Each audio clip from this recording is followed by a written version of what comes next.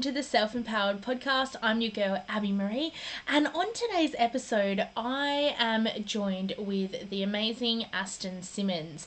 Now, Aston is passionate about helping successful women to save their marriage and reconnect with their spouses fast. So, what we're talking about today is a number of things, but we're going to start with integration. Now, what we both have found out and both kind of realized, like as we've been going through our growth and through our journey, we have this integration section where, or this phase really, where you kind of need to drop into your own or drop into yourself and just be with yourself so that you can feel the utmost amount of love and support and peace. And what we talk about is how dropping into yourself or sitting in the pain, that can be quite scary for some people. I know for myself it was. And yeah, let's just jump into it because there is so much to share. Yes. Yeah, I was just talking about the shifts we've been having, and the integration it's such a big part of it. Like, it can happen fast, but I find that you do have to have that space where you kind of do go within. I think going within is like, it's huge. I don't think enough of us do it today. Yeah. You know, we're so busy, we're distracted, like we're avoiding. Funnily enough, this week we've just gone within in our relationship challenge, and we do it because, like, individually and as couples, if you can't go within yourself, so you can't meet pain within yourself, love within yourself, forgiveness within yourself, acceptance within yourself, you can't meet it in the relationship. You can't meet it in the other person. And this is what me and my husband realized. Like, I love the go within journey. I'm one of those strange weirdos. Me and my husband had a cacao ceremony, and I remember asking him, what does it mean to go within for you? And this just opened a whole nother door. I had no idea. He said to go within for him was painful, dark, horrible. It felt like the worst parts of himself. It was, I'm not good enough. I'm a failure. It was punishment. Going within was punishment. Oh, I'm getting goosebumps with that. Yes. And this just opened up my perception of, like, wow. Because he then goes to me, I was like, wow. And I just held space for him and I just listened, and I was like, well, that makes a lot of sense. You know, that makes so much sense. Now that I know what that means to you, I now know why you don't want to sit and reflect or have those deep conversations or, you know, process some pain that you've been through or some trauma, or that makes total sense because that's what it means to you. And then he said, well, what does it mean to you? Because we all think that everyone has the same meaning as us.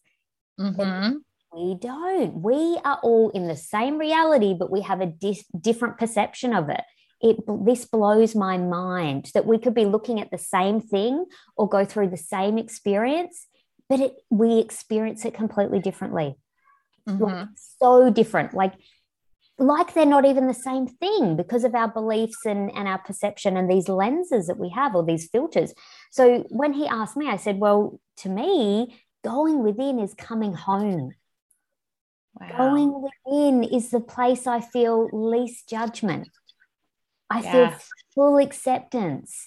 I feel it makes me emotional. I feel like I'm coming home to, like, Mother Earth or, you know, your creator. Like, it feels like the truth of who I am. Yes. So going within for me is like taking the masks off, taking the hats off, you know, not worrying about the outside, not trying to be perfect, not trying to people please, because I've had to recover from all of that. A lot of us have been conditioned into that good girl, people pleasing, like perfectionist, all of that. But when I go within, it's a safe place for me. It's actually where I can just be me, and I can see all the parts of me, and it's in such a loving way. And I think cacao is such a beautiful way to do this. Me and my husband sit in cacao ceremonies with ourselves and together as a couple, so that we can do this, inner reflection work and go within and, ask ourselves powerful questions like, what does it mean to you to go within, so that we can understand ourselves and each other on that deeper level. And I think that's the whole point of us being here, this spiritual journey within ourselves and within each other. I think it's the ultimate spiritual lesson and journey is in relationships, or in even relationship to ourselves. Like we so often we're like, we want to do that thing, or, go and buy that thing, or all this stuff on the outside. And yeah, we get a little bit of, like, I call it like a sugar hit, like oh yeah, that felt good, like a quick dopamine, like, oh, got that. But then there's this massive crash. There's this big dive because it's not sustainable. When it comes from within, it's like, you're receiving your own medicine. That's how I see it. You're receiving yourself, like your gifts that are in you. And, you have gifts that I don't have. I have gifts that you don't have. Like, we can't possibly have the same. It's that little difference, that 1%, that's stardust. There's so many different ways you can think about it, but that's how I think about it. And when I go within, I access it for myself. And then I can see it more easily in other people when I've done that journey for myself. And then I can go within them and I'm like, wow, I just love it. I think it's so powerful. I think it's really underrated in this world that we live in, social media. All the highlights are apparently out there. That's not how I feel. My highlights are in here.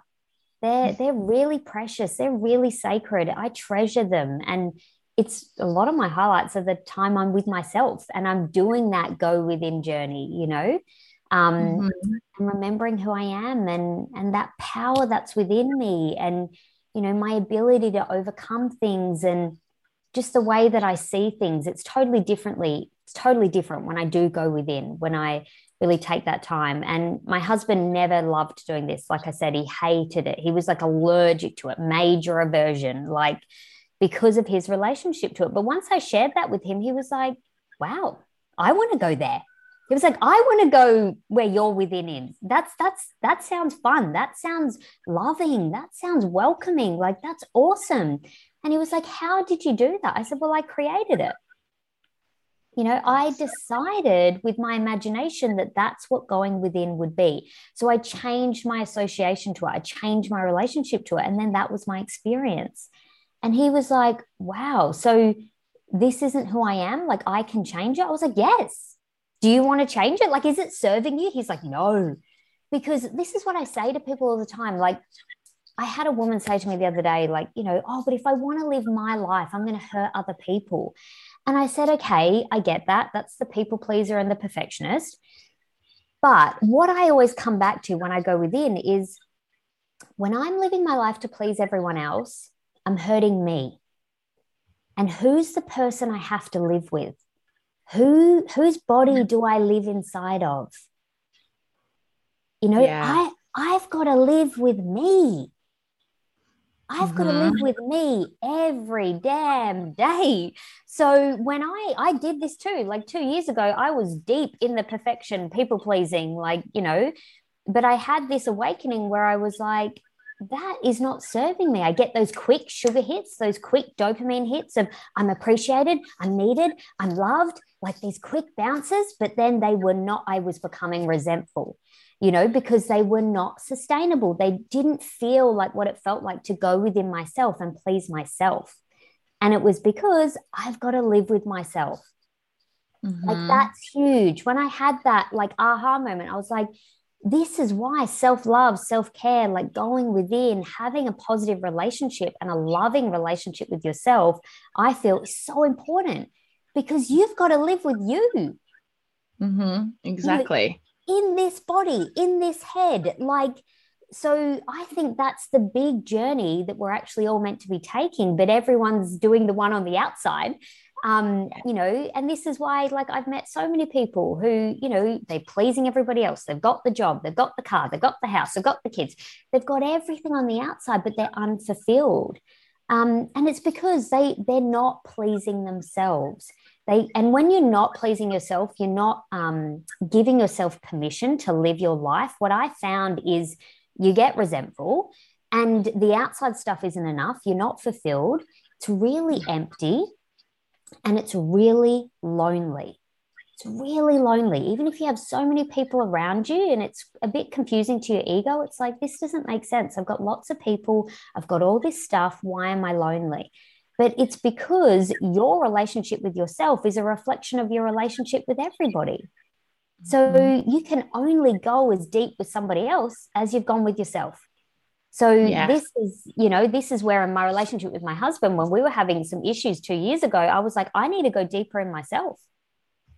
I need to go deeper in myself so that I can connect deeper with him. Like, that's where this looking within journey is so huge. And yeah, just that we've got to live with ourselves. So, taking the time, creating the space to just sit in stillness, sit in silence, read that book. Like, I find powerful journal questions really helpful. Sometimes I feel we're asking the wrong question of ourselves. When I ask myself questions, if I put a how in front of it, I seem to find better answers than if I just go, why aren't I doing this? Or why can't I have that? Or I don't have this. Or, if I go, how can I have more of that? Or, when we think about self-love and our relationship with ourselves, how can I be more loving to myself? How can I show myself more love today?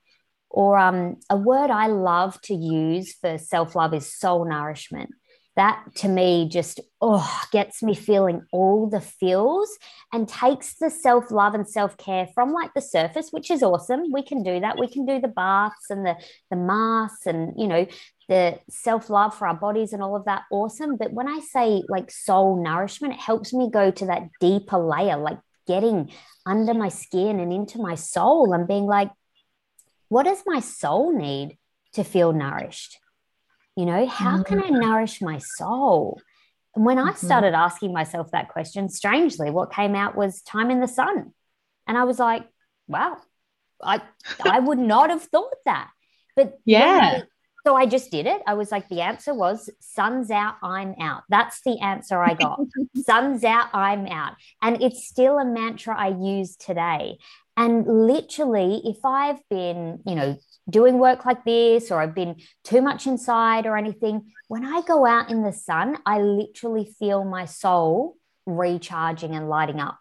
Yes. And it's such a powerful anchor for me, not to get a tan, to actually connect with my soul energy.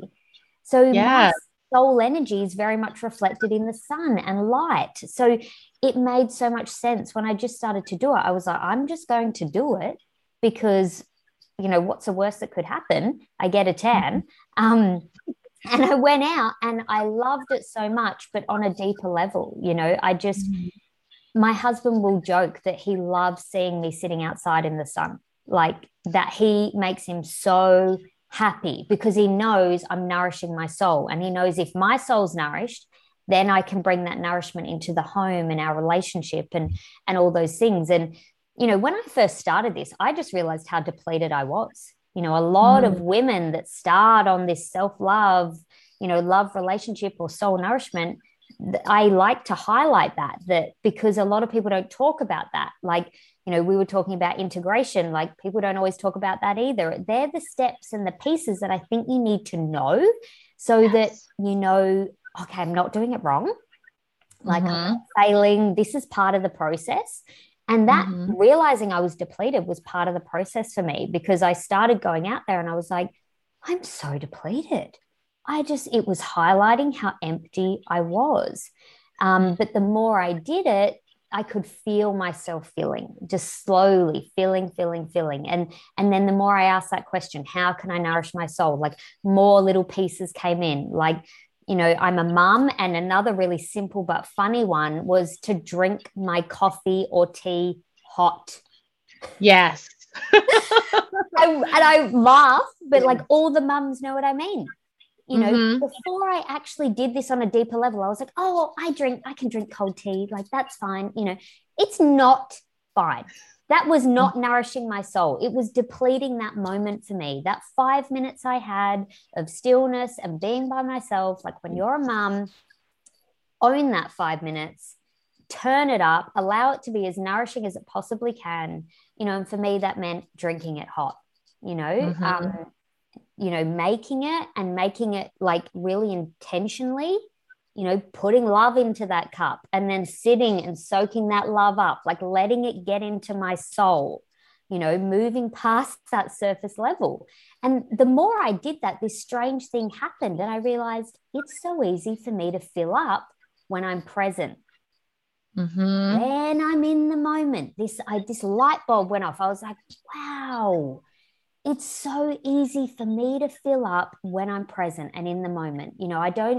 I used to think I need like a holiday, or I need my kids to leave, or I need all these big things to happen for me to be able to have this. And no, it became so simple when I actually just changed the question that I was asking. And really, it came back to being really present and just being so intentional in that moment. And, being able to receive that miracle, the miracle of the sun, the miracle of a hot tea, or, having my lunch outside. That was another one, just getting myself outside more around nature, but being present with it. So many of us are in nature a lot, but we're not present with it. We're not soaking up the tree's energy. More this strange thing happens, the more you appreciate a tree, or like even a child, a little baby, when you appreciate them, there's this exchange of energy that happens. But you've got to be present, and really intentionally soaking the experience up, soaking the miracle up to receive the energy.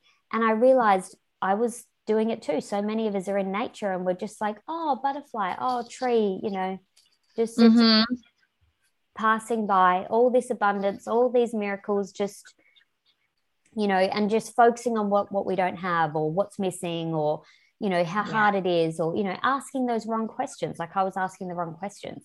But then it was like, how can I see these miracles more? How can I be more present to them? How can I bring more of my presence? And this beautiful thing happens when we do that. We interrupt our brain, and then our brain starts to find ways of how. But it becomes about how to serve us, like answers that will actually serve us to get the result or the feeling that we want. Yes. And this blew my mind. Like, just from asking a different question, I can direct my mind to find different answers that are going to get me a different result. It's amazing. And it's a skill that we all can do. We all have access to. And I found it got easier when I did that look within. The more I looked within, the easier it got to like understand, okay, I can create this. I can change this. I can ask a different question. I can get a different answer. Like, I can have a different experience. It's just so beautiful. So beautiful. I think it's so powerful. Yeah, same here. Yeah. Oh, so many just aha moments in what you just said. And I was like, oh, yes, like I fully resonate with your husband. Like, I used to feel that going within was hard and painful and traumatizing. And there was a moment in my life when I was going through some trauma, and I used to meditate when things were so bad. So I linked meditation or going within when life was too hard to deal with. Yes. And so, so I created that link of something bad. And then once I kind of started to heal and learn more about meditation, learn more about going within, and realize that, it doesn't have to be something that re-triggers you or hurts you. Like you mentioned, it's so beautiful and just loving, and so often we're just giving and giving and giving. But when we can just come within and just, like you mentioned, our own medicine. Receive yourself, because I know you have such a big heart like me. You love to give. And, I love what you said, because it is the association or the meaning we create. Like, nothing means anything. Literally. There's no meaning to any of this. We create the meaning. Like, it blows my mind. And so often we're creating meanings and associations that do not serve us, that do not feel good. And when we can bring conscious awareness to it, like you did, you shone light on that. And that makes sense. Like, your logical mind would go, well, that makes sense because you meditated when you had trauma, so 100% makes sense. But you also get to change that association and realize, well, it served me then, but, how can I meditate now in a way that feels different or serves me in a way that actually empowers me or fills me up? And it's not like, because I know a lot of people have this association when they do a lot of the like child regression and, childhood healing meditations and things, and they are powerful, but not if you have that negative association, because it blocks you from wanting to go into that experience. So for me, making this association to going within, and I love to meditate, but I also just love to sit with myself, because I've done that. I've changed that association that when I come within, it's like receiving myself, receiving my own love, filling up on me. And like I said, that it's like permission to be all of me. Like, I see, it's like seeing my reflection and being like, I love you no matter what you show me today. I won't judge you. I will love you through this. Like, there's a saying that we use in our home around our relationship, and we teach this to our clients in our relationship program. And it applies to us individually as well. So you cannot change somebody to love them. You have to love them to want to change. And this applies to us. We cannot change ourselves to love ourselves. That's the outside.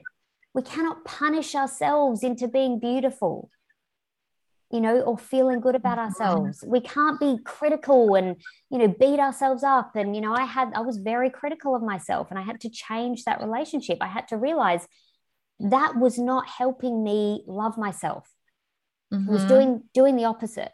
So I had to first love myself to want to change.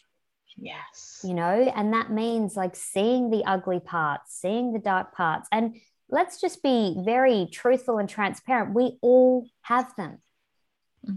All of us. Nobody is perfect. It doesn't exist. It literally doesn't exist. Perfection does not exist, not even in nature. It's not real. And I started to, have an association with perfect, that it was the lowest form of connection. Wow. I was like, I'm going to change my relationship to perfect. Perfection is the lowest form of communication, connection, authenticity. I mean, you cannot be authentic. You cannot live as who you are, because you're not perfect, if your goal is perfection. So I changed that relationship so that I was like, wow, for me, I deeply desire to live my life fully expressed as the truest, most authentic version of my soul. That's what I'm here to do. And that there's room for that to grow and evolve, but not if I'm committed to perfection. So I had to really look at that and go, well, I'm willing to divorce or break up with perfection to marry authenticity. And yes, truth, I love that. And truth and like who I am. I was ready to marry who I am so that I can be that person, because we all know this, but we don't embody it. There's no one else for you to be but you. Yes. There's no one else for me to be but me. And it's like, I feel that, like that weight of like, oh, all I need to do is come within and be more of me, let go of that perfectionism and realize that if I keep holding on to trying to be perfect, I can't actually be me. That is, I had to learn that I needed to let go of that in order to become a more authentic version of me.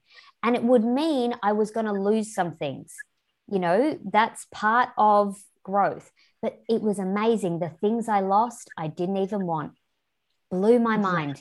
I got it out. I was like, and I helped my husband do this. I remember saying to him when he was, starting to take this journey, I was like, what is that thing you're really scared of? What is that thing deep in you that's blocking you from just being who you are, just being authentically expressed? And he was like, oh, and I've asked for his permission to share this, so don't worry. We're in a very open relationship. If you follow us, you'll know we share pretty much everything, and we're full open disclosure about it. And he said, wow, I'm scared of losing friends. And I said, okay, awesome. So that's a valid thing to be scared of. Some people are scared of losing family, friends, loved ones. And his specific was friends. I said, okay, now that you've said it out loud and got it out of your head, because it always sounds bigger in the head. When you speak it out, you're like, okay, there's some truth. What do you feel when you say that? And he said, well, I don't really see a lot of those friends that I'm worried about losing. I said, yeah, you don't, do you? He said, no, I don't see them. So I'm not actually going to lose anything because he doesn't see them on a regular basis. They don't catch up regularly. They don't have talk, they don't talk regularly. He was like, to some people, they would probably they probably wouldn't even know that they're my friends because it's really not what I would define a friendship. And I said, okay, so now we're getting closer to the truth. So I said, so how do you feel now? So if you are going to be authentic, you're going to lose these friends that you've actually got clear about that are not actually friends. You don't do anything that you would define that you do with friends with these people. So, and they haven't even told you they're going to break up with you as a friendship, but this is all in you. So you're internalizing it, but you're realizing even if I do lose them, I don't catch up with them. I don't talk to them regularly. When, we don't have the same interests. So they actually don't fit his definition of a friend anyway. So I said, awesome. So what are we going to gain on the other side then if we be authentic and we let go of these friends that we don't even have? And he was like, friends that I want, friends that meet my definition of like the friend that I want to attract into my life. And I was like, yes. And we laughed about it. He was like, that's amazing. I said, I know. I had to do the same thing with myself, but about perfectionism. So I went through that same process for perfectionism, because I know a lot of women who do everything perfectly. I was the same, and it appears to be meeting some needs. And that's why we hold on to it. It appears to be ticking some boxes of getting what we want. But when I looked at my perfectionism, I was like, I actually desire to be truly authentically expressed. So my perfectionism is not allowing me to do that. So I'm never going to achieve my goal. So yes, by being perfect, I was pleasing people. I was getting those short hits of appreciation, those kind of things. But I realized they weren't enough because in those relationships that I had where I was being perfect, they felt draining. When I spoke it out loud, I was like, these relationships feel draining. They don't feel like love. They feel like I'm giving, and there's not much receiving. They feel like hard work. They feel like very high expectations, not high standards, high expectations. So the relationship just felt like pressure. I was going into those relationships feeling stressed because I was like, oh, I've got to maintain this level of perfectionism. They expect me to do those things. They expect me to plan all the get-togethers. I'm the organizer. When I realized I was the one putting myself in that box, not everybody else, I was teaching them how to treat me by how I was treating myself. I was teaching them what I would tolerate by what I was tolerating from them. Like these were massive light bulb moments for me and ahas. And I was like, this relationship to perfectionism is not serving me. It's literally killing me. Like I had a moment where I ended up, I was at a hairdresser's and she noticed a bald spot about 20 centimeters in my head, in my hair when she was doing my hair. That's never happened. And I broke down crying, not because of the physical hair loss. That would have been okay. That's totally okay. I don't think that's vain at all. You can get upset about those things. But for me, it was deeper. I felt it in my soul that this perfectionism was eating away at my soul, eating away at who I really am, and preventing me from that goal, that desire in my soul, that calling that I had, which was to be the truest, freest, most beautiful expression of my soul, the most authentic expression. And in that moment, I just decided it was done. I was like, I'm changing my relationship to perfectionism. That's it. This is not going to kill me because, I went to the doctors, had all the tests done. Everything was okay. She said, it makes no sense for this to happen based on the test results. But how are you living your life? And I was like, well, high stress. That's what perfectionism is. It's my cortisol was so high. When you're under that amount of pressure to perform and be better than you were last time, there's no room for mistakes. Yes. And the truth of mistakes is that's how you learn. That was another association I had to change. I wasn't comfortable with making mistakes. Now I love making mistakes. I'm like, how fast can I fail? I want to fail fast. Because if I fail fast, that's just a stepping stone to my greatness, to my authenticity, to my soul's truth, and it really helped me realize that literally nobody ever gets to their greatness or discovers the truth of who they are without making mistakes. You look through history, all the greatest women in the world, they've all made mistakes. None of them got up there and said, I'm perfect. I never make a mistake. I was just born perfect. It's, that's it. All I do is perfection. None of them did that. They shared what they overcame. They shared how those challenges made them into something. And that, I know for motherhood, my definition or my association became, it's the making of me. Motherhood's been the making of me because of what the challenges I've had to overcome, not because it was easy, not because my children are perfect, not because I'm perfect and I'm just this perfect parent. No, because I rise to those challenges and I'm like, okay, I need to learn something from this. I made a mistake here. Like, what's the lesson? And the lesson's the gold. But I couldn't for years. I wasn't getting the gold.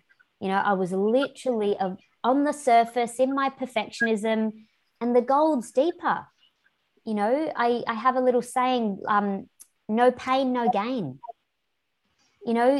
I'm sure you've heard it before. People apply it to the gym. Working out at the gym. I know my husband, this is how I helped him move into the pain and be okay with it. I was like, in the gym, babe, when you're going to the next rep, and you've got to go up in weights, what do you need to do? And he's like, you've got to go into the pain. Otherwise, you don't get the gain. I said, exactly. And that's what we have to do within ourselves. I had to go into the pain of what perfectionism was doing to my health physically, emotionally, spiritually, like on every level, go 7 levels deep into myself and be like, this perfectionism, nothing good is coming from this. I might have those friends that appreciate me or whatever. When I went 7 levels deep and I really unpacked that, I was like, it's not serving me. It's not enough to hold on to anymore. So I just let it go. I just dropped it. I was like, nope, I'm on that path now of authenticity. How can I be more authentically expressed in myself and my soul and the truth of who I'm here to be? And there's so much freedom in that. There's so much inner peace. Oh, the inner peace that I got from just permission to be myself was just mind-blowing, like full body goosebumps. It was so soul freeing. And then the amount of love I could feel for myself, when I gave myself that permission, I had so much more love and compassion for myself, when I could look at it that way and was like, wow, the more I go within myself, the more I let go of these surface level things that might be appreciated by society on the surface, but I'm telling you, they are not appreciated by my soul. My soul was literally like, right, how many more of those do we need to let go of so we can get to the truth of who you are, who you are, what you're here for, what you're made of, like what you're really here to do and create and be, you know. Mm-hmm. It was a life-changing moment for me, and just has been so freeing. And I just love talking to other women who are open to unlocking that part of themselves, because you hold the key. I held the key too. It's crazy. Mm-hmm. We're thinking that all these people on the outside, like if I could just make them love me more, if I could just make my husband love me, if they could just tell me they're proud of me, if they could just tell me I'm enough. No, you don't need it. You hold the key. You put that key inside yourself. You give that gift to yourself. Wow. You no longer need that external validation or approval or acceptance, or, it no longer becomes about fitting in. I mean, it's such a low level of emotion. I mean, what do we get from fitting in? Like, oh, I fit in, Yeah. cool. Like, and who are you trying to fit in with as well? That was another question. I was like, okay, what room am I trying to fit in with? What people? Do these people have what I want? Do they have the relationships I want? Are they doing the things I want to do? Mm-hmm. Are they excited about their life? Oh, okay, no, they're not actually ticking any of the boxes of what I want. So why am I trying to fit into that room?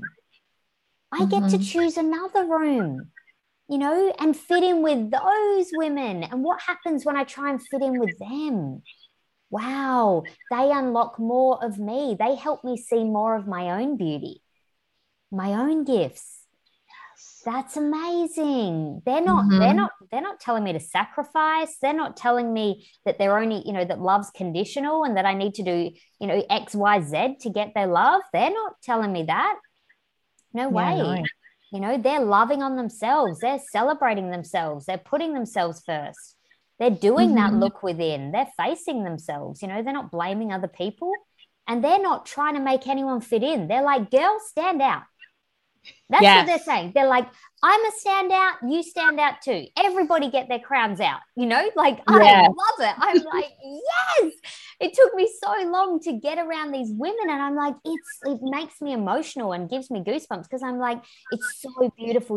This is how women were always meant to operate. Like, we were always meant to be lifting each other up. Like we were always meant to be sitting in circle, holding each other's hands, saying, I believe in you. I believe in me, so I believe in you. Like it's that same thing in all of us. So Yes. beautiful and so powerful, but we have to first unlock it in ourselves. And that was the key for me. I was like, I need to go within myself. I Mm-hmm. need to love myself. I need to accept myself. It has to be done. Like there's no going round it, going over it. Like you have to go through it. It's like, and it was, it can, I understand, like we said, it can for some people be a bit painful in the beginning. That first, little bit that you go in, it can be like, oh, there's a bit of pain. But we have a little bit of pain for a long-term gain, or we have a little bit of gain. So like fitting in with everybody, getting that quick sugar hit, quick dopamine, a little bit of gain, like a bit of validation, bit of acceptance for what? Long-term pain? Because I've got Mm-hmm. to live with myself. I've got to live with myself and I can't like live my own life. It's like Yeah. you're living Not all worth these, it. it's crazy, isn't it? And Mm-hmm. I can't judge these women listening or anyone listening because that was me too. But I want you Yeah. to wake up faster than I did, learn from my mistake. Like your life is your life. Mm-hmm. Isn't what a concept? Nobody can live your life but you. Nobody knows how to live your life but you. So why are we asking everybody else around us? Why are we trying to fit in? Why are we trying to do what they're doing? It doesn't Mm-hmm. make sense, does it? When you look at it like that, you're like, there's a my in front of my life, my, me, Yeah. not you. But it's 100%. mind blowing, but I Mm-hmm. know you've done a lot of this journey, taking your power back and like, no, Yeah. my Mm-hmm. life, I get to choose what feels good to me. And when you get around the right women, they love that. They're like, I love that you give yourself permission. And every time you give yourself permission, that gives me more permission. That's awesome. Like, let's celebrate like that.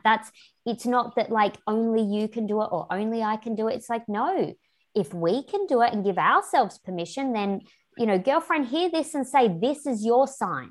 This is your permission. This is your time. You get to do this too. And they're the women you want to be standing out with. They're the rooms you want to be in. It's like you catch this love, you catch this truth, and like this remembrance that like words don't even do it justice. You feel it in your body. I know you know what I mean, Abby. Like when you're in that room with those women and you just feel closer to your own soul. You know, 100%. Yeah, they're closer to their own soul and their authentic self, and they love who they are. So you're like, oh, I feel closer to that in me. That's so powerful. That's so beautiful. Like there is nothing weak about that. I had to change that view as well, because it brings up a lot of vulnerability when you're bearing your heart like that. And I used to think, oh, that's weak. Being perfect, you're always happy, you're always positive, I realized that's negative. It's not positive to be happy all the time when that's not how you truly feel. That's not loving. That's not loving. All of our emotions are just energy. They're just energy, emotion. They all have a gift. I embrace them all in that look within journey now. I can actually embrace them all because I'm not judging them. I'm not like, oh, you're not happy. You're not positive. Go away. Not welcome here. I'm like, no, you're all the parts of me. I love you. And such a beautiful thing happens, I feel, when you do this. Like, not only do you give friends and other women permission in your life, but I gave my kids permission. I'm a mom. I know you're a mom. Like, it's such a powerful gift. Oh, to like give your kids permission to be seen, heard, felt, and just validated in what it is. Because, in relationships, in love, logic does not rule. Emotions rule. Emotions rule. Our feelings rule. But if we can't feel them in ourselves, if we can't go there within ourselves, then you're in a world of pain trying to go there with like your partner or your children or a friend. I don't know if you've ever experienced this, Abby, but I know women can be terrible at this. When we get together and someone's in pain, we can do this thing where we like try and make it better. Like, oh, no, don't worry. No, it's fine. It's not your fault. Don't worry about it. No, like, girl, don't even think about it. Like, just let it go. Just, that's not helpful. When we are avoiding the thing, if our friend's in pain, sitting with her, letting her feel what she needs to feel and letting her know that we believe that she's strong enough to feel it and get through the other side, that's love. Then I'm getting goosebumps. Yes, then she can have a transformation in that moment. You're really serving your friend then, and you're really serving yourself. What I realized is I used to do that too. So again, no judgment. But what I realized, what I was doing when I was doing that is I didn't feel comfortable in their pain. Yeah, because we live in a society of like, oh no, pain is failure. And when I was a perfectionist, pain was a sign of you're failing. Turn around. What are you doing? Like, don't feel pain.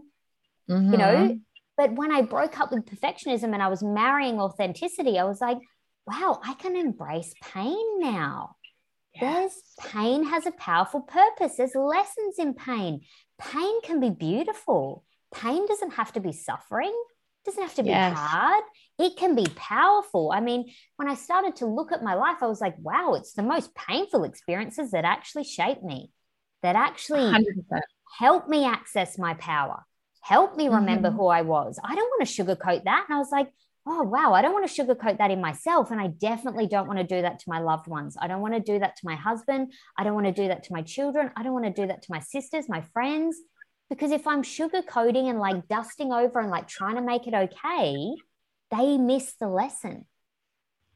They miss the gold. We're on the surface. They might feel okay after lunch. So when we leave them, when we're just been like, it's okay, I love you, like ignore them. They might feel okay during lunch, but then they'll leave lunch and then they're still stuck with their pain because nobody wanted to listen to their pain. No one wanted to hear about it. And when you gives someone permission to just like freely, without judgment, go, this is my pain, and just sit in it. You don't judge it. You're just like, yeah, just sit in it for a moment.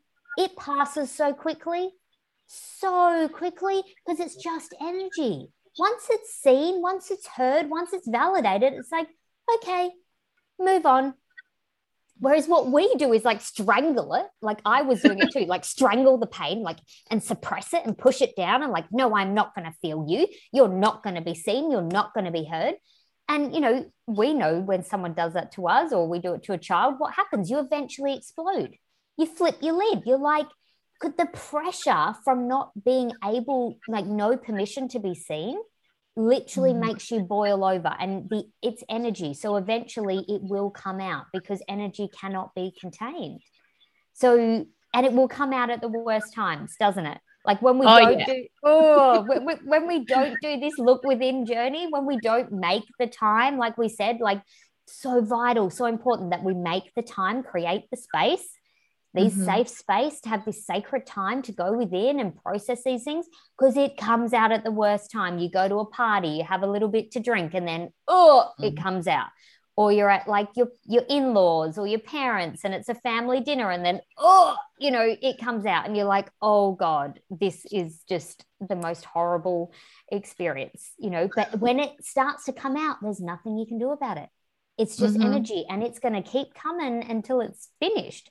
So I just changed my relationship to that again. I was like, let's just sit in the pain, and let's sit in the pain in a safe space where I'm comfortable, like in my room with cacao, with candles, with incense, whatever you need to do to like make it feel good for you, where I can be with it, I can see it, I can feel it, and then I can move through it, you know, and then I can go, wow, because I've felt it all. Like, I know you know this, Abby.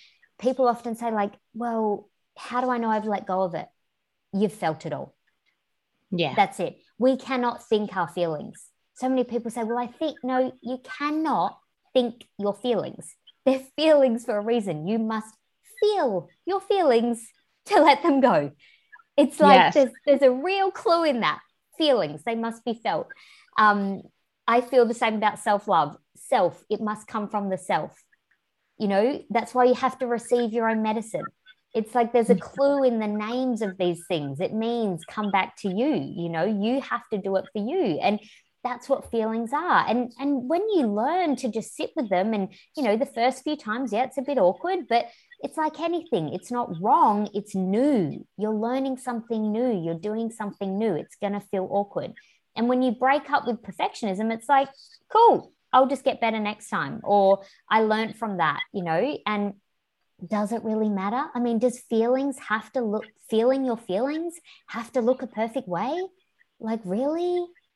No. I mean, it's crazy. It just starts to break down all these walls, doesn't it? It's like nothing has to look any way.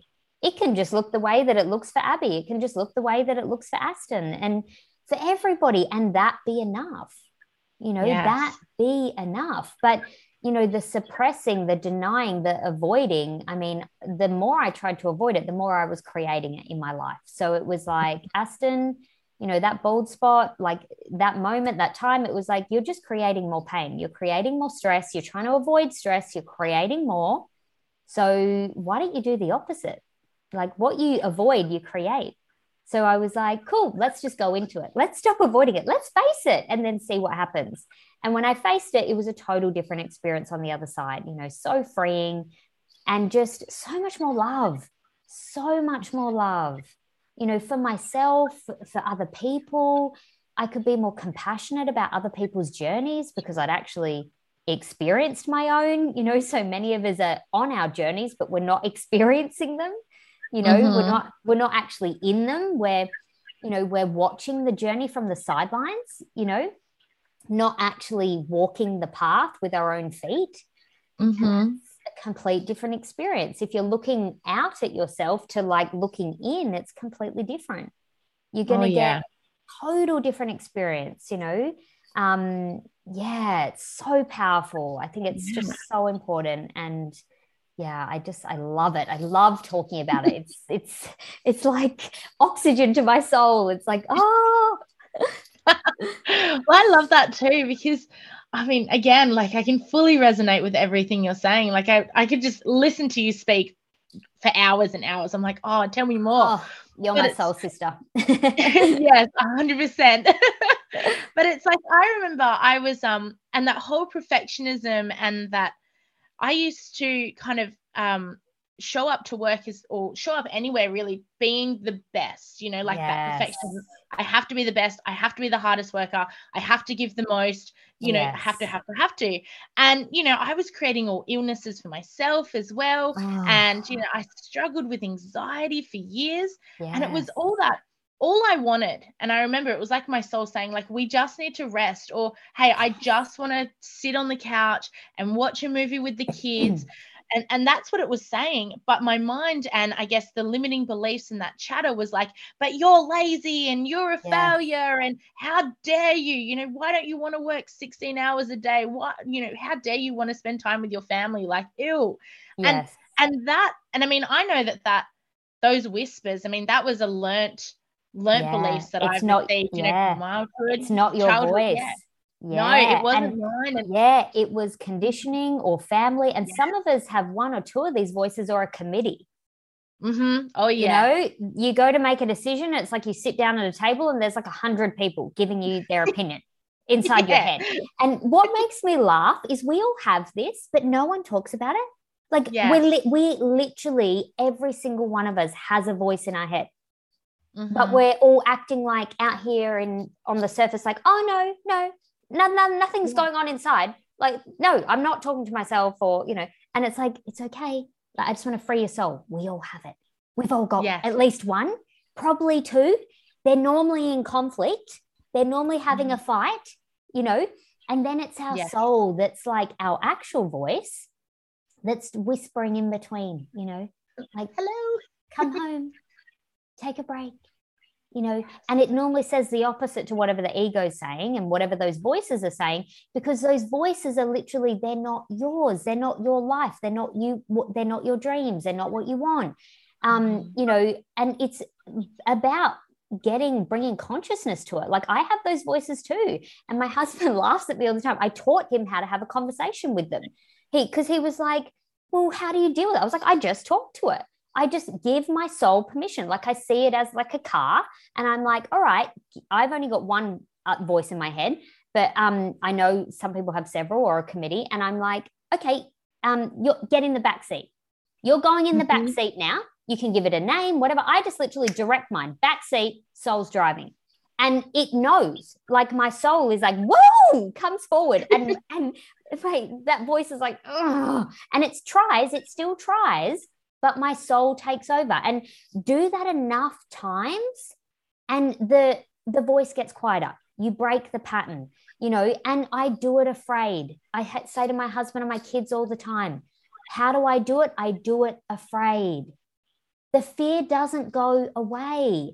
And that's what that voice is trying to do. It's trying to it tells you it's trying to keep you safe, but you're not 5 anymore. You're an adult, you're a grown woman. It's now trying to keep you comfortable.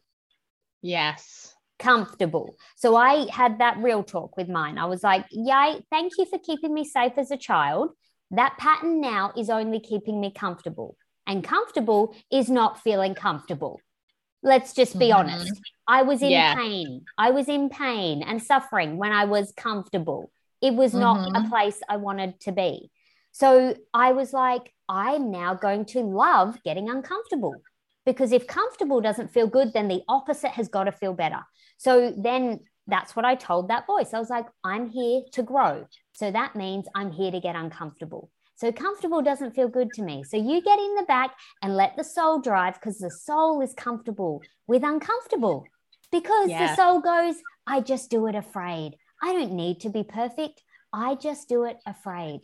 And the more times I do that, the more I build my courage. Like I say to women all the time, courage and confidence doesn't come from being perfect. No. It doesn't. It comes from facing your fear. So it's, you actually have to feel the fear and do it anyway. It's a dance. You do it afraid. You don't spend your energy trying to get rid of the fear. You just channel the fear. I literally, before everything, I'm like, okay, fear, let's come through. We're doing it afraid. So come into the arena and let's dance through this, because I know that fear is just feelings, it's just energy, it's just emotion, it's not personal. It doesn't mean I'm going to fail, it doesn't mean I'm not enough, it doesn't mean I shouldn't try. It's just feelings. And I was a perfectionist, and what I find with a lot of perfectionists is we use the word stress or fear to just disguise this feeling of like, I'm nervous, or I'm scared. And, that nervous energy can be positive. Like that anxious energy doesn't have to have a negative association. If I've got some anxious energy, but I'm also excited, I'm like, oh, this means I should do this thing. Mm-hmm. It's making me feel alive. My body's alive. This is a positive sign. It means I should go into this. It means I should give it a go. I should just do my best, and that my best is enough, not perfect. I will get it wrong and I will make mistakes. And I free myself straight away. I'm like, we're doing it afraid, and I'll make a mistake. I will get it wrong, but I'm okay with that because, like I said, they're stepping stones to my greatness. So I'm okay with mistakes. I'm okay with failing because I know that it's literally part of the process to success. You can't have the success by like jumping over all those other stones of failure and mistakes. You won't get the success. And I know you know this. You've been through things and you're like, I've had to learn each of those lessons, and you can't learn them unless you made the mistake. Yeah. Like, you literally can't. Like, how else do we learn something? I get so excited for that. Me like too. Every time it's like life feels like it's a little bit hard, I'm like, oh, this is going to be a zero to hero story. This is going to be that moment in life when I say I went through that and now I'm on the other side. Like it excites me so much. Yes, there's a learning in this. There's gold in this. There's a gift in this. Like I feel the same. I'm on the edge and I'm like, I feel the fear, but I'm like, let's go. Let's go, because I'm curious. I'm like, I get curious. I'm like, what's the lesson? What's the thing? Who am I going to become? What is this going to teach me? Like, what am I going to let go of? Like, making it fun, getting curious. Like we all have that childlike innocence inside of us, and just look to your kids. Like when my kids were learning to walk or anything, I didn't like get angry at them every time they fell and was like, you didn't take that step perfectly. Your feet were not, correctly aligned, or, it's just crazy. Like we don't do that to our kids. Why would we do that to ourselves? Our kids are literally looking at us like, why are they so angry? Why are they so stressed? Guys, we're all just doing life. Just fall and get back up. That's what I did. Like what our kids are literally looking at us confused. Like, Mum, you just fell. Oh, good. Learn the lesson. Get back up. It's the same as when I learned to ride my bike. It's the same as when I learned to ride my scooter. It's the same as when I learned to ride my skateboard. Like at every level, kids have like accepted that they're going to fall. They just accept it. So then they fly. It's just incredible. I look to my kids to learn lessons all the time. I'm like, they're closer to the soul and like the universe, God, creator, whatever you believe in, than we are. They've got less filters. So I'm like, I look in their eyes and I'm like, how would you do this? How would you see this? How would you approach this? Okay, I'm going to do it that way. Yeah. And it's so much faster. It's way more fun. Like it's funner. Like you learn the lesson faster. It's just more loving, way more loving. Yeah. And I think as well, when we give things that different meaning, like what we've mentioned before, so it's huge. Like just kind of, I'm thinking back. So I used to, and again with the triggers, so I used to think rapid breathing meant anxiety attack. Right. So then when I'd go to do breath work, I'm like, no, it's too much. I'm going to have an anxiety attack. It's too much. And it was like, again, what was I connecting in with myself? I was putting meaning to that was in the negative. And it's like, like we were just saying, once you fall, it's not a bad thing. It's a good thing. It's a good thing. Associating it with a negative word. The association, just literally flip it on its head, like turn it upside down. Like who told us that was the right way? And then look at them. Are they happy? Do they have what they want? Are they like struggling, or are they flying? So it's like when you break it down like that, you're like, this is crazy. What am I doing? Just do the opposite. That makes more sense. And even with triggers, like I literally flipped triggers on their head and was like, triggers equal truth. So when I'm like in a relationship setting, we get in relationships, it's like the perfect place to get triggered, you know, intimate relationship. And that I shared that with my husband. I was like, because I could take his triggers so much easier than he could. And he was like, how? And I said, well, my relationship with triggers is triggers equals truth. You're unlocking some truth in me that I can't see, because I have two eyes, but I can't see myself. I can only see myself in my reflection. You're looking into me, so you can see into me, and you're pulling out a trigger and bringing it right in front of my eyes. So I didn't see it as like I've failed, I'm broken, I'm wrong, I'm not doing it right. I didn't see it as any of that. I was like, oh, okay, that brought up emotion. That's a trigger. That equals truth. How can I unpack this more? There's a blessing underneath that if I can actually dive into it. And every time I do this, the thing that I'm triggered about, it's a pattern or something that I need to move through. It's not who I am. Not who I am. So it's literally helping me to just get closer to the truth. Yes. Every one of those triggers is helping me get closer to the truth. And we all need that help. You know, we all need that help. That's why we're in relationships, so that we get these reflections of what we can't see in ourselves. That's why we have coaches and mentors, and we do this work. Like, I will never not have a coach or a mentor. I will never not be doing this work. I've been on this path like since I was 16, and I won't stop. I'll never stop reading the book. So, you know, I have this belief with myself that I never want to get to the end, you know, because if I think I know it all, then I'm done. It's over. I've learned it all. I don't want to get to the end. I love the journey so much that I'm like, oh, there's more. Like, I can't wait to see what's around the other corner. Like, what's next? What am I going to overcome next? What am I going to move through next? Like, I love the journey so much that, like, I love the destination, but I really value the journey so much more, because I just see the gifts in the journey. And that really helps if you're a perfectionist. Like, that really helped me break up with my perfectionism, because before I did this, it was like, oh, I'll be happy when I get to that destination. And then I'd get there and I couldn't even celebrate because it wasn't perfect, or I'd made a mistake, or it wasn't how I'd expected. Like, I was so attached to the way it needed to look. Whereas when I started to love the journey, I was like, I can trust that it looks the way it's meant to look. So I can have a vision, but then I can let go, and I can trust that, wow, and literally most of the time it looks better than I could have imagined, because, you know, I'm able to then tap into infinite possibilities or infinite ways that this could work out, instead of like the two ways that voice in my head's giving me, you know, like this way or that way. And it's like, well, that's really boring. And both of them seem really hard, and they're going to take a lot of time and frustrating and all the things. So I was like, it just makes sense to go, okay, there two. And now I'm going to go to my soul. I'm going to let go. I'm going to be open. I'm just going to enjoy the ride, enjoy the journey, and then see where it goes. And yeah, I'm going to have to take action along the way. And there's things I'm going to do. It doesn't just happen by itself, but it happens so much easier when I stop like just directing how it has to happen and controlling all the parts. Like, oh my God, the control. It's insane. Like, I had to literally learn. It blew my mind that when I let go of control, I actually had more control.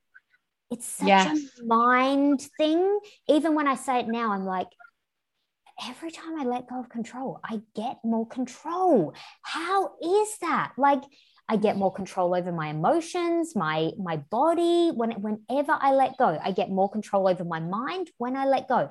And it, like, every time, it still amazes me. It's like so incredible, because we're taught the opposite. Yes. We're taught control every piece, and then you'll be safe. Control everything, control the outcome, control every step.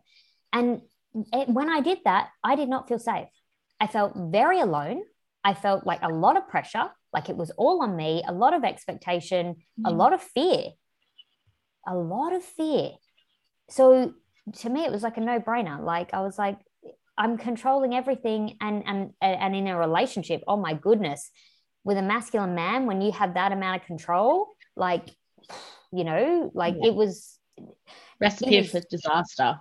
So toxic, you know, like Mm. we could not get on the same page. There was no intimacy. There was no love. Like he couldn't step up. It was like I was being the man of the house. Like I was like, and I didn't want to be the man of the house. Like it's like I was saying, like, be the man, and then I want to be taken care of. And it's like, well, you can't, if you cannot let somebody in to take care of yourself because you're controlling everything and everyone, sorry, there's no space or time for me to actually take care of you. I was like, I had to realize I was not allowing my husband to take care of me. I was not allowing him to look after me. I mean, there was no time, space, energy.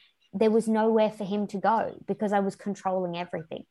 So, you know, it was this like, and it's amazing. I know you know this, Abby, when you notice it in one area, like how we do one thing is how we do everything. So I noticed it in myself, and then I could see it in my relationship, and then see it with my kids, and then see it at work, and then, you know, see it everywhere. And it was just like, wow.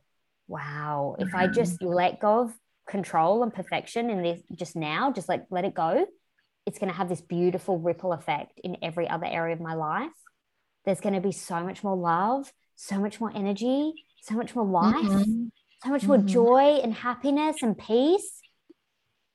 If I can just let go of that one thing, I was like, I can do that. I'd had enough pain that I was like, you know, pain is a great motivator for change, like for all human beings. And it's sad that some of us have to go through so much pain that it like nearly takes our life. Like, it's like, I'm like, seriously, in one way it's good to have a high pain threshold, and then other ways I'm like, maybe it's not, you know, like, you know, I've kind of trained my nervous system to like feel a bit of pain and go, okay, let's go into it. Let's solve it now. Let's not wait until it's like a big pussy wound that needs like medical attention, you know, like I want to get it at the scratch now. Like, I'm like, oh, there's a scratch there. There's a little bit of pain. Let's go into it now. Because if I go into it now, I can get the lesson now. I don't need to go through the excruciating long process, wait until it's all pussy and horrible. And, you know, it's going to take weeks, and it's, you know, going to need like lots of counseling and like talking about the problem. And, you know, I try and make it as painless as possible by like seeing the scratch and going, let's look at the scratch, or the red flag, or whatever it is. You know, you'll get a sign. Like, we know we get signs all the time that like, and as a woman, you just intuitively feel it in your body. You logically can't make sense, but when there's a problem, you intuitively feel it, especially if you're connected to your feminine. You'll intuitively just feel, you'll be like, oh, something's off with the kids, or something's off in the home, or I can't put the words to it, but I can feel it. So then I feel that now, and I acknowledge it, and I go into it, and I'm like, what is that? Like, I go within, I'm like, what is that? And it's like a superpower, because you can know the pain or the problem before it even shows itself when you do that, you know. And then you've got that edge. And as a mum, you want to have that edge, you know. In business, you want to have that edge. You want to be like, oh, you want to be one step ahead. And when we can feel our feelings and tap into it in our body and our feminine, then we can. And it's like, and we can see that pain as a gift, you know. That's again of being like, this is the pain, I'll go into the pain. It doesn't have to be a struggle. I can just go in, because I know that pain equals gain. So I actually love my pain. I'm like, let's go, pain. What do we need to dance through? What do we need to feel? You know, I dance through my pain a lot. Sometimes I have to put a song on that triggers the pain. If it's, you know, if I can't access it, I put a song on that triggers it, and I'm like, let's bring it out now. Let's do it in this safe space. Let's move that energy now. You know, let's cry those tears. Let's scream. Let's punch that pillow. Like, let's get it out now. You know, so that I'm not like spitfiring it and projecting it on somebody that I love. You know, and it's huge, because I know people remember how you make them feel. They really remember how you make them feel, you know. So you could do all the loving things in the world for somebody. If you could do it all perfectly. But if you're not making them feel that love, because you can't feel it in you, that's all they'll remember. And I know we all know this universally, because we've had, you know, role models or parents or whatever who did everything on the surface, or partners, or, you know, did everything on the surface, but it wasn't enough on the inside, because they didn't make you feel loved. They didn't make you feel like you mattered, because they couldn't feel that in themselves. Like, that's why, the word I love you is great, but the feeling of I love you, so much more powerful. So much more powerful. And, I find it even more powerful when I receive it from myself. Yes. When I hold myself and I'm like, I love you. I'm proud of you. You're doing such a good job. I like instant goosebumps, instant tears. I'm like, I love me. This is so beautiful. Like, it just feels so good, And it's like, again, we can give it to ourselves. We can receive our own medicine. And, it has so much more meaning and power and potency when we're able to feel the pain as well. Like, I always say to women, and my husband had to learn this, that when we turn down the pain, we turn down the love. Yes. Like, so I get it. Like, life's hard and there's challenges. So to try and cope, you like turn down the pain. Just turn it down a bit so I can't feel it. But when you do that, you turn down the pain, you turn down the love. You turn down the pain, you turn down the joy. You turn down the pain, you turn down the happiness. And my husband had this realization, like, we would be in the same experience with our children, and my level of joy would be so much higher than his. And he'd be like, why can't I let myself feel that level of joy that you're feeling? And I was like, well, babe, you can't let yourself feel the level of pain that I let myself feel. And he was like, oh, you nailed it. He's like, his old relationship with pain was that it was failing and to avoid it at all costs, sugarcoat it, tell a half truth, don't get it out there, tell someone you're fine when you're not. Like, a lot of men have this conditioning, but a lot of women really as well, the whole good boy, good girl, do the right thing, kind of. Don't want to burden anyone with your pain or your thoughts and emotions. 100% relate. And then what I shared with my husband was, when you're with somebody who's like you and they're turning down their pain, so they're not telling you the pain with their words, but how do you feel in their presence? And he said, whoa, it feels heavy. It feels hard. It's painful. The conversation feels like a lecture. You want to exit. You're like, I don't know why. It's not what they're saying, but I don't want to be around this person. It's so draining as well. So draining. And you're like, why is this so draining? And I said to him, you know why? Because the biggest part of communication is energy, body language, tone. Like 93% of how we communicate is the body, is the energy. So, and in a relationship setting, this happens a lot, where couples like say, oh no, we never argue, we never fight. And I'm like, no, red flag.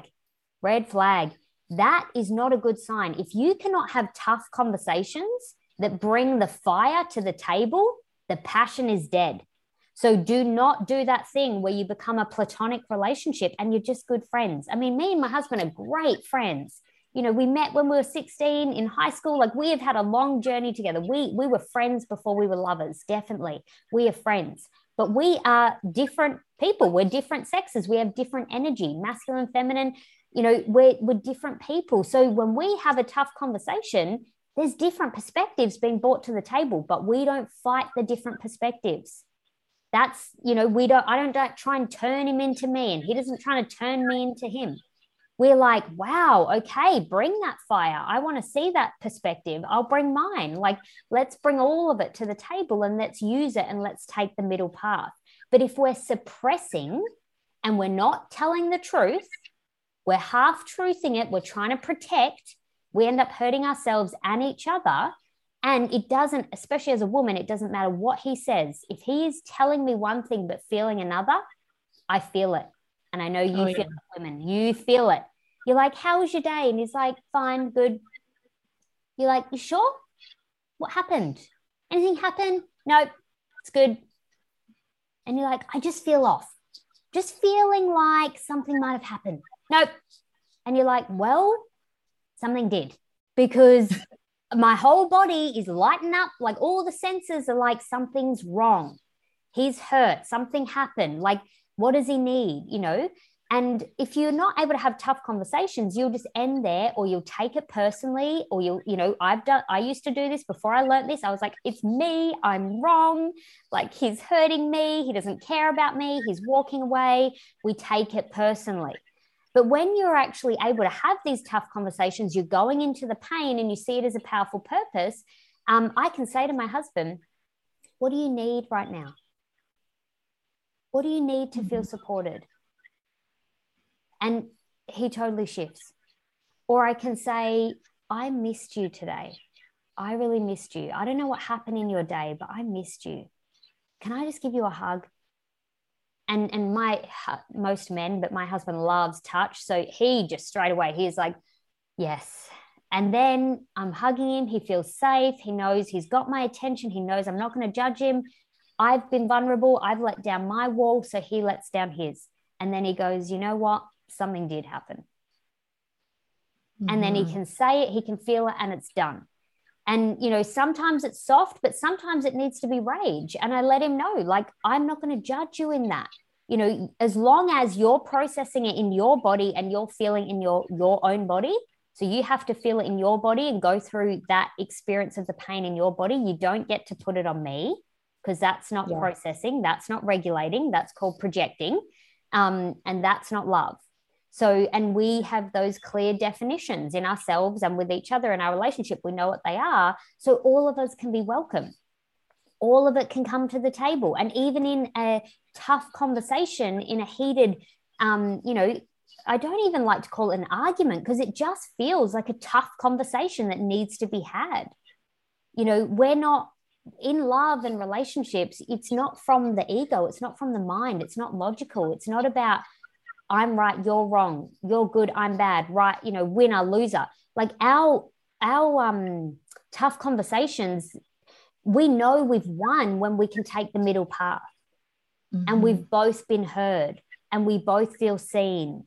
We both feel like we matter. It's not that, because before I learned all this, I wanted to be right. And when you want to be right and you want to win, you lose love.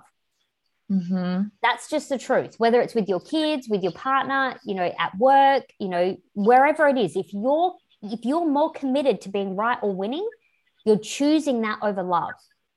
Yes. Because love powerful. It's huge. Love doesn't need to be right.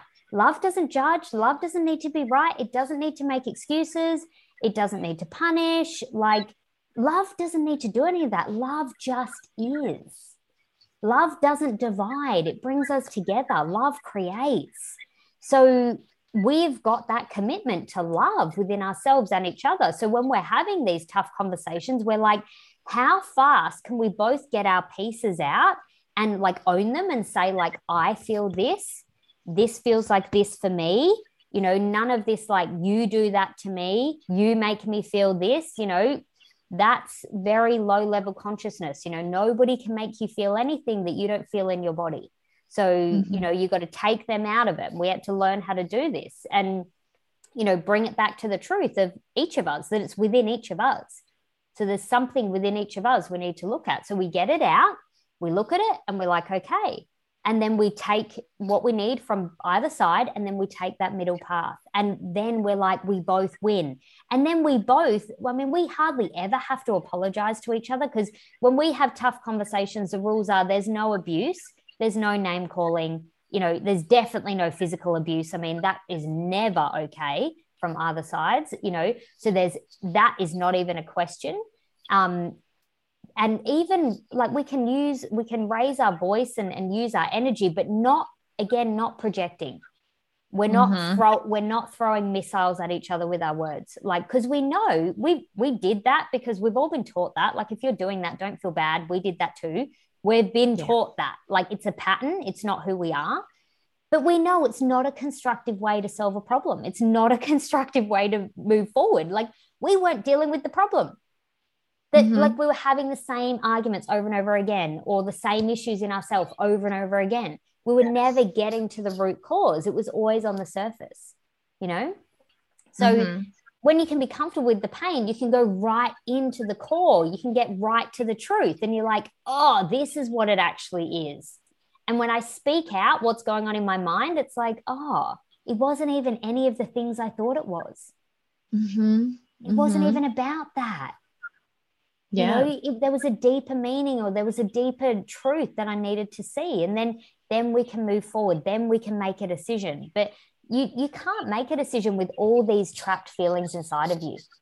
Yeah, You just can't. Or if you do, it's the wrong decision. We've all done that before. When we make a decision from fear, it's the wrong one, you know, or from survival or lack, or, you know, we attract in the wrong partner or the wrong client or the wrong just thing that's just not right for us because our energy is not in alignment, you know, and we need to feel it. It's got to move. The energy's got to move for us to be able to connect to what is right for us. So it's like full permission to get it out, whether that's with yourself or in a relationship or with your kids. It's like having that safe space and realizing it's a gift. It's a gift. Our feelings are a gift, every one of them. Every one of them. You know, I love this saying that life is hard, yes, but it was meant to be felt. You know, life is meant to be felt. You know, and the only way you can feel it is if it is hard sometimes. Because if it's good all the time, then you don't know it's good. It's that contrast, you know, light and dark, yin and yang, positive, negative, masculine, feminine. Like everything in nature has the contrast. And so do our emotions, so do our feelings. There's a gift. Like we couldn't have one without the other. So I'm like, life is meant to be felt. Yeah. If I'm feeling it, then I'm alive to life. I'm present to life. You know, and isn't that a life you love more? Mm-hmm. Oh, yeah, most definitely. Yeah, a life you can feel, a life where you're turning up the pain and you're turning up the pleasure. You know, you're turning it all up. You're like, let's turn it all up. Let's feel it all. Let's not turn it down. You know, turning it down, it's like, it might be comfortable, but like we said, comfortable is not safe. It's not loving. It can be a scary place. Comfortable can be a really scary place, you know, especially if it's, you know, it often keeps you stuck. And there's nothing good, positive, happy, no positive emotion comes from feeling stuck to anybody. Yeah. Nobody. It's like the fastest way out of stuck is like get uncomfortable. Like how fast can I get uncomfortable? What can I sign up for? What can I do? Like what's something I'm scared of? Like how can I go into it? Awesome. You'll like unstuck yourself really fast, you know, and it's like keep doing that. Keep doing that's what I've done like my whole life, and that's what I'll continue to do. Like, you know, anytime I'm stuck, I'm like, awesome, go into the pain, feel it. What do I, you know, do the opposite, get uncomfortable. How fast can I get uncomfortable? Go into the pain or whatever it is for you. And and free yourself, free your soul. There's so much love on the other side of fear. Oh my God, so much love. Most definitely. So powerful. I find that when I'm growing, so it's like, you know, you're in your comfortable and then so you grow and then you get comfortable in that new growth, right? And I'm like, oh yeah, this is great. But then things start to go down in life. I start to, you know, feel stuck or anxious, or I'm fighting with my, like, you know, arguing and just being really angry or whatever. And I'm like, hang on a minute. My comfortable is now really uncomfortable and I'm not feeling joy and happiness and freedom anymore. I'm feeling stuck and lonely and yeah, you're in your head, you're in your masculine, nothing's working. Your energy is all over the place. 100%. Like, and you're so right. It's at every level. And we need this reminder. This is the integration that we don't do this once. No. I've been on this, say it's the hero's journey.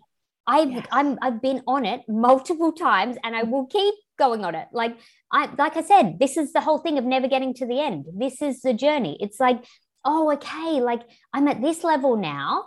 And to somebody else, that might be where they want to get to. But now I'm there, I've got new problems, you know? And like you said, we don't maintain mediocre.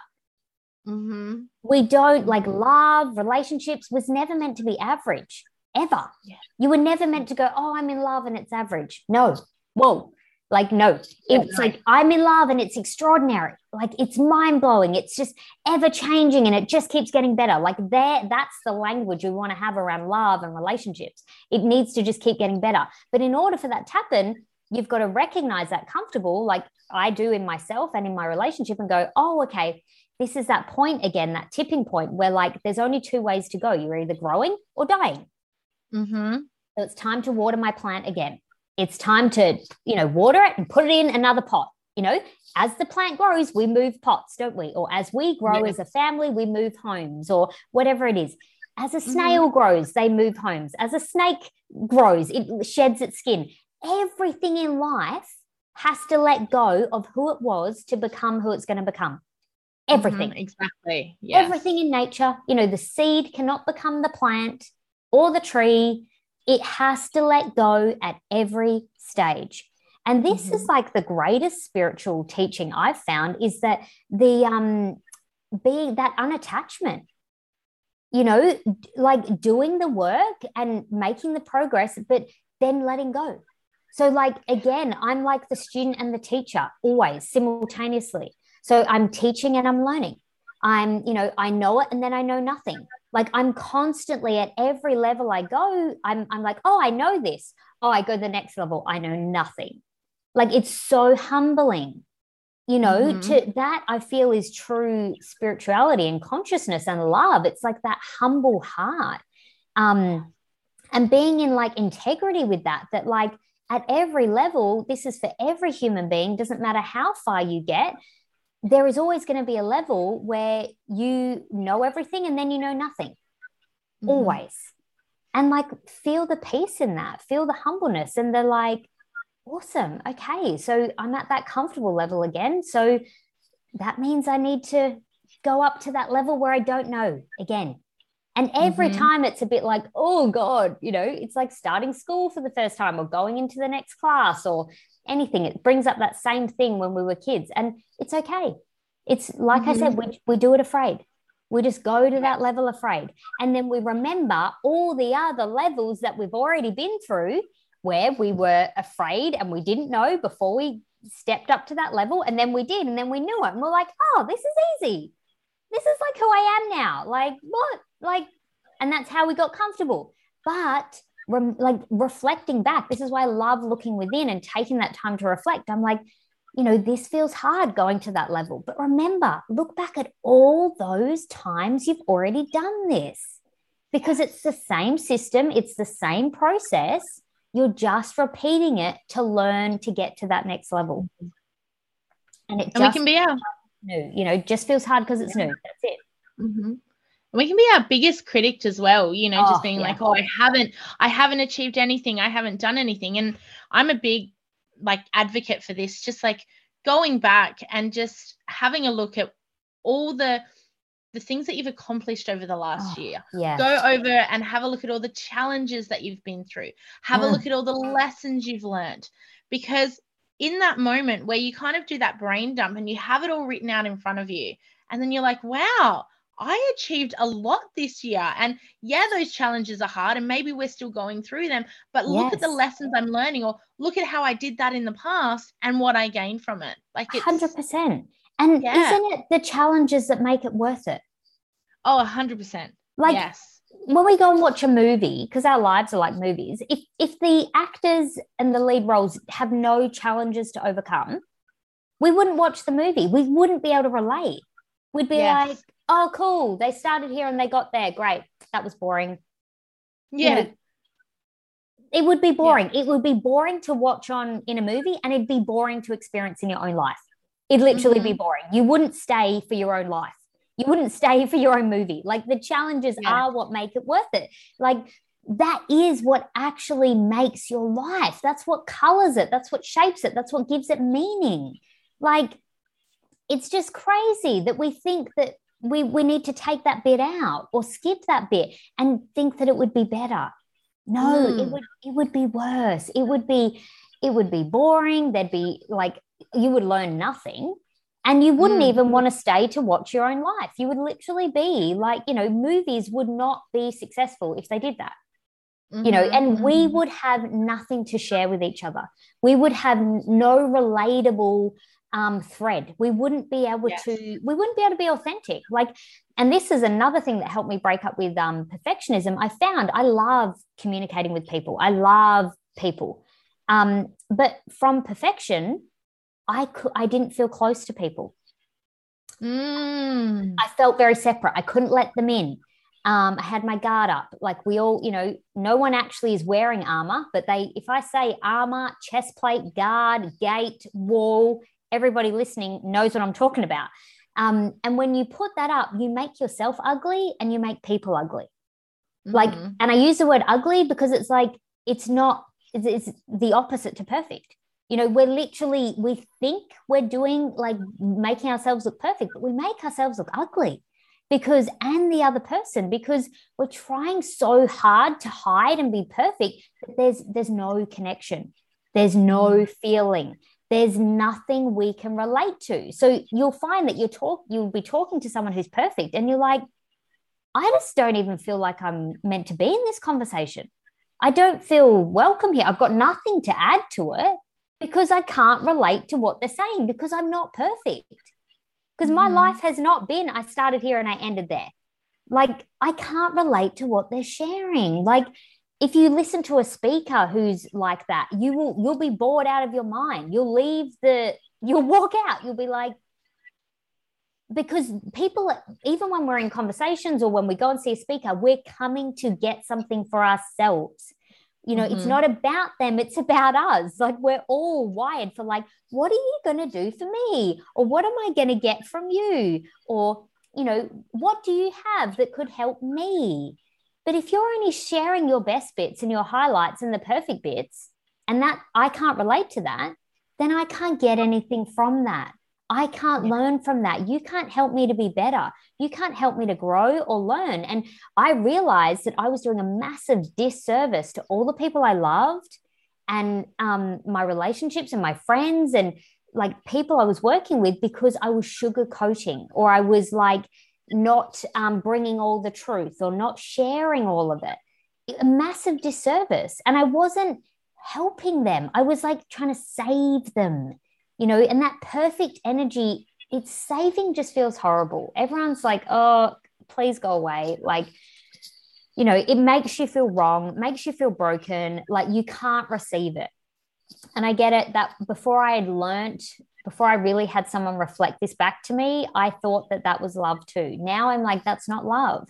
The most loving thing I can do is speak the truth, is be really authentic, is to take my walls and guards down, is to bare my heart, be vulnerable and let them in, and tell my story. Literally say, this is what I did. This is what I didn't do. This is how I overcame it. This is what hurt, like that. When I do that, I feel so connected to people. I feel so close. And the funny thing is we all try to be perfect to fit in. The real desire underneath that is to belong. We all want to belong.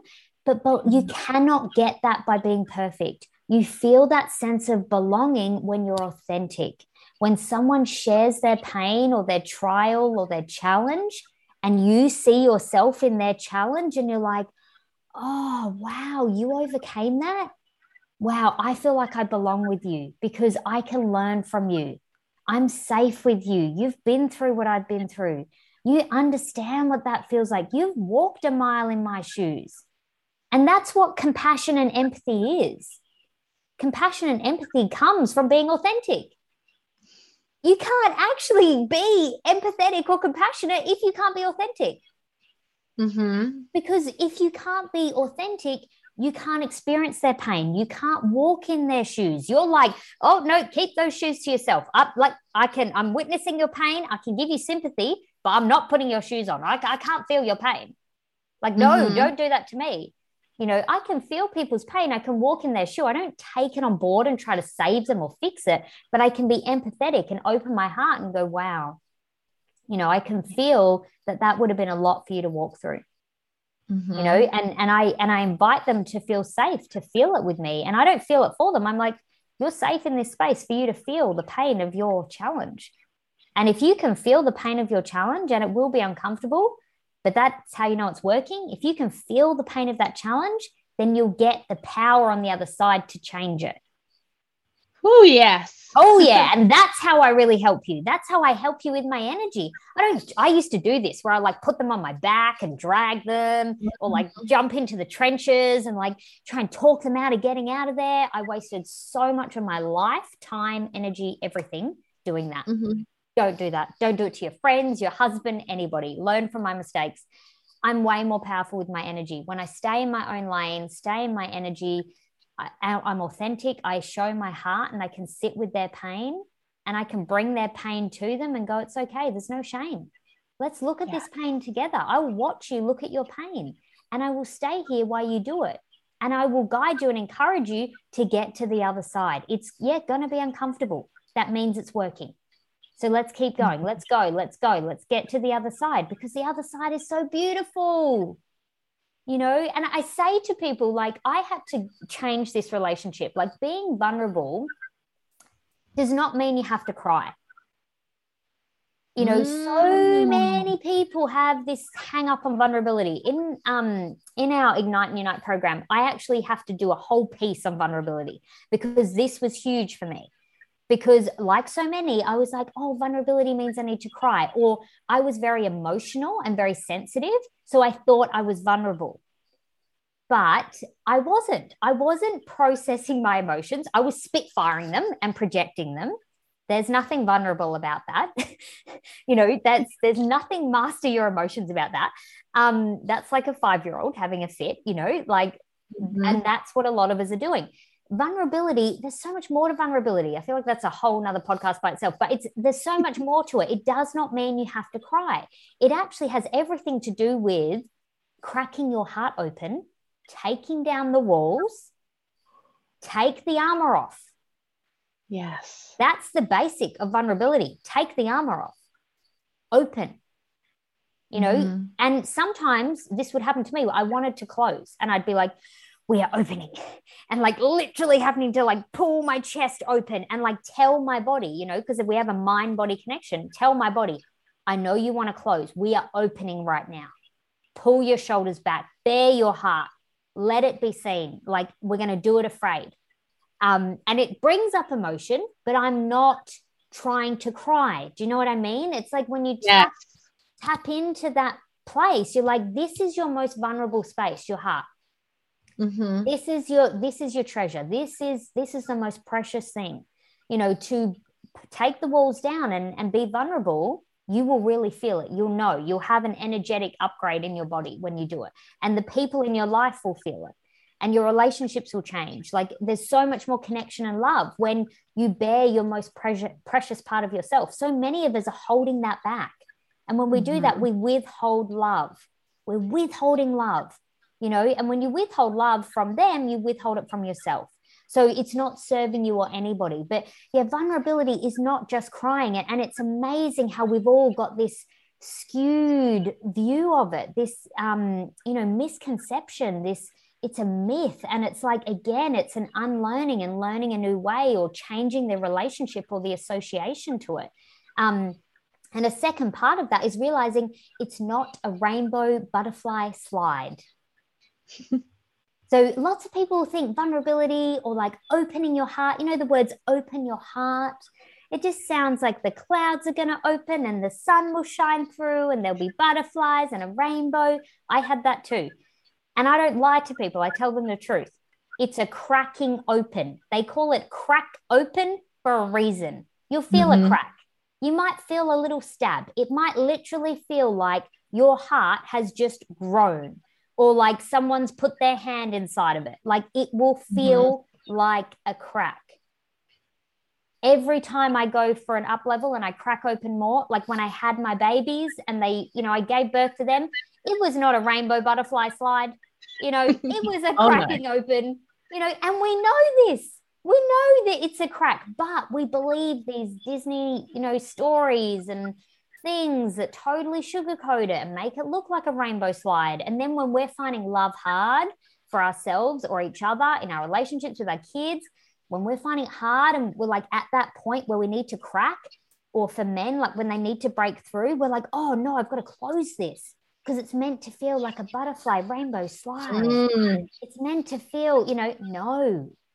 Mm-hmm. No, I mean, I'm comfortable with being vulnerable, but every time it's still uncomfortable for me because I do it Yeah. properly. I'm doing it right. So I get the crack. I'm here for the crack. I'm here for like opening it up because it doesn't mean my heart's breaking. It actually means it's expanding, it's growing, like, it's coming outside of my body. Our hearts have an Mm. energy field. But if we're closing it, it has its own brain, it has its own energy field. It wants to be felt, it wants to be seen, it wants to live outside of your body. But if you're not willing to, go into the pain of the crack, you don't get to shine bright. You don't get to wear your heart on your sleeve if you're not willing to do that. That's the truth of vulnerability. There's a Mhm. process to that. Like everything, you've got to go through the process. You've got to rise up to the challenge. And that's why it won't always look like you're just a blubbering mess. It's, Mhm. it's crazy, but it's again another thing that we have to really bring to the surface and talk about and be like, we need to get clear about what this actually is. And asking what your definition of vulnerability or love or going within is. And is that definition serving you? Mhm. If it's not, Yeah. write a new one. Write a new one, and you get to keep changing it. Every time I go to a next level, there's a new definition that I've got to create about Yeah. something I've got to do. You know what I mean? Like, oh, that used to mean this to me. Not anymore. It doesn't, because now I need to do it. So here's the new definition. This is the definition that empowers me, or whatever it is. Yes, I love that. I fully resonate. Oh, thank you so much, Aston, for sharing this space with me today and sharing all of your amazing knowledge and your amazing wisdom with everyone. Now, I know that you have some live events going on, so what I'm going to do is I'm going to share your links in the comments. And yeah, thank you all for listening. I will talk to you soon. Bye.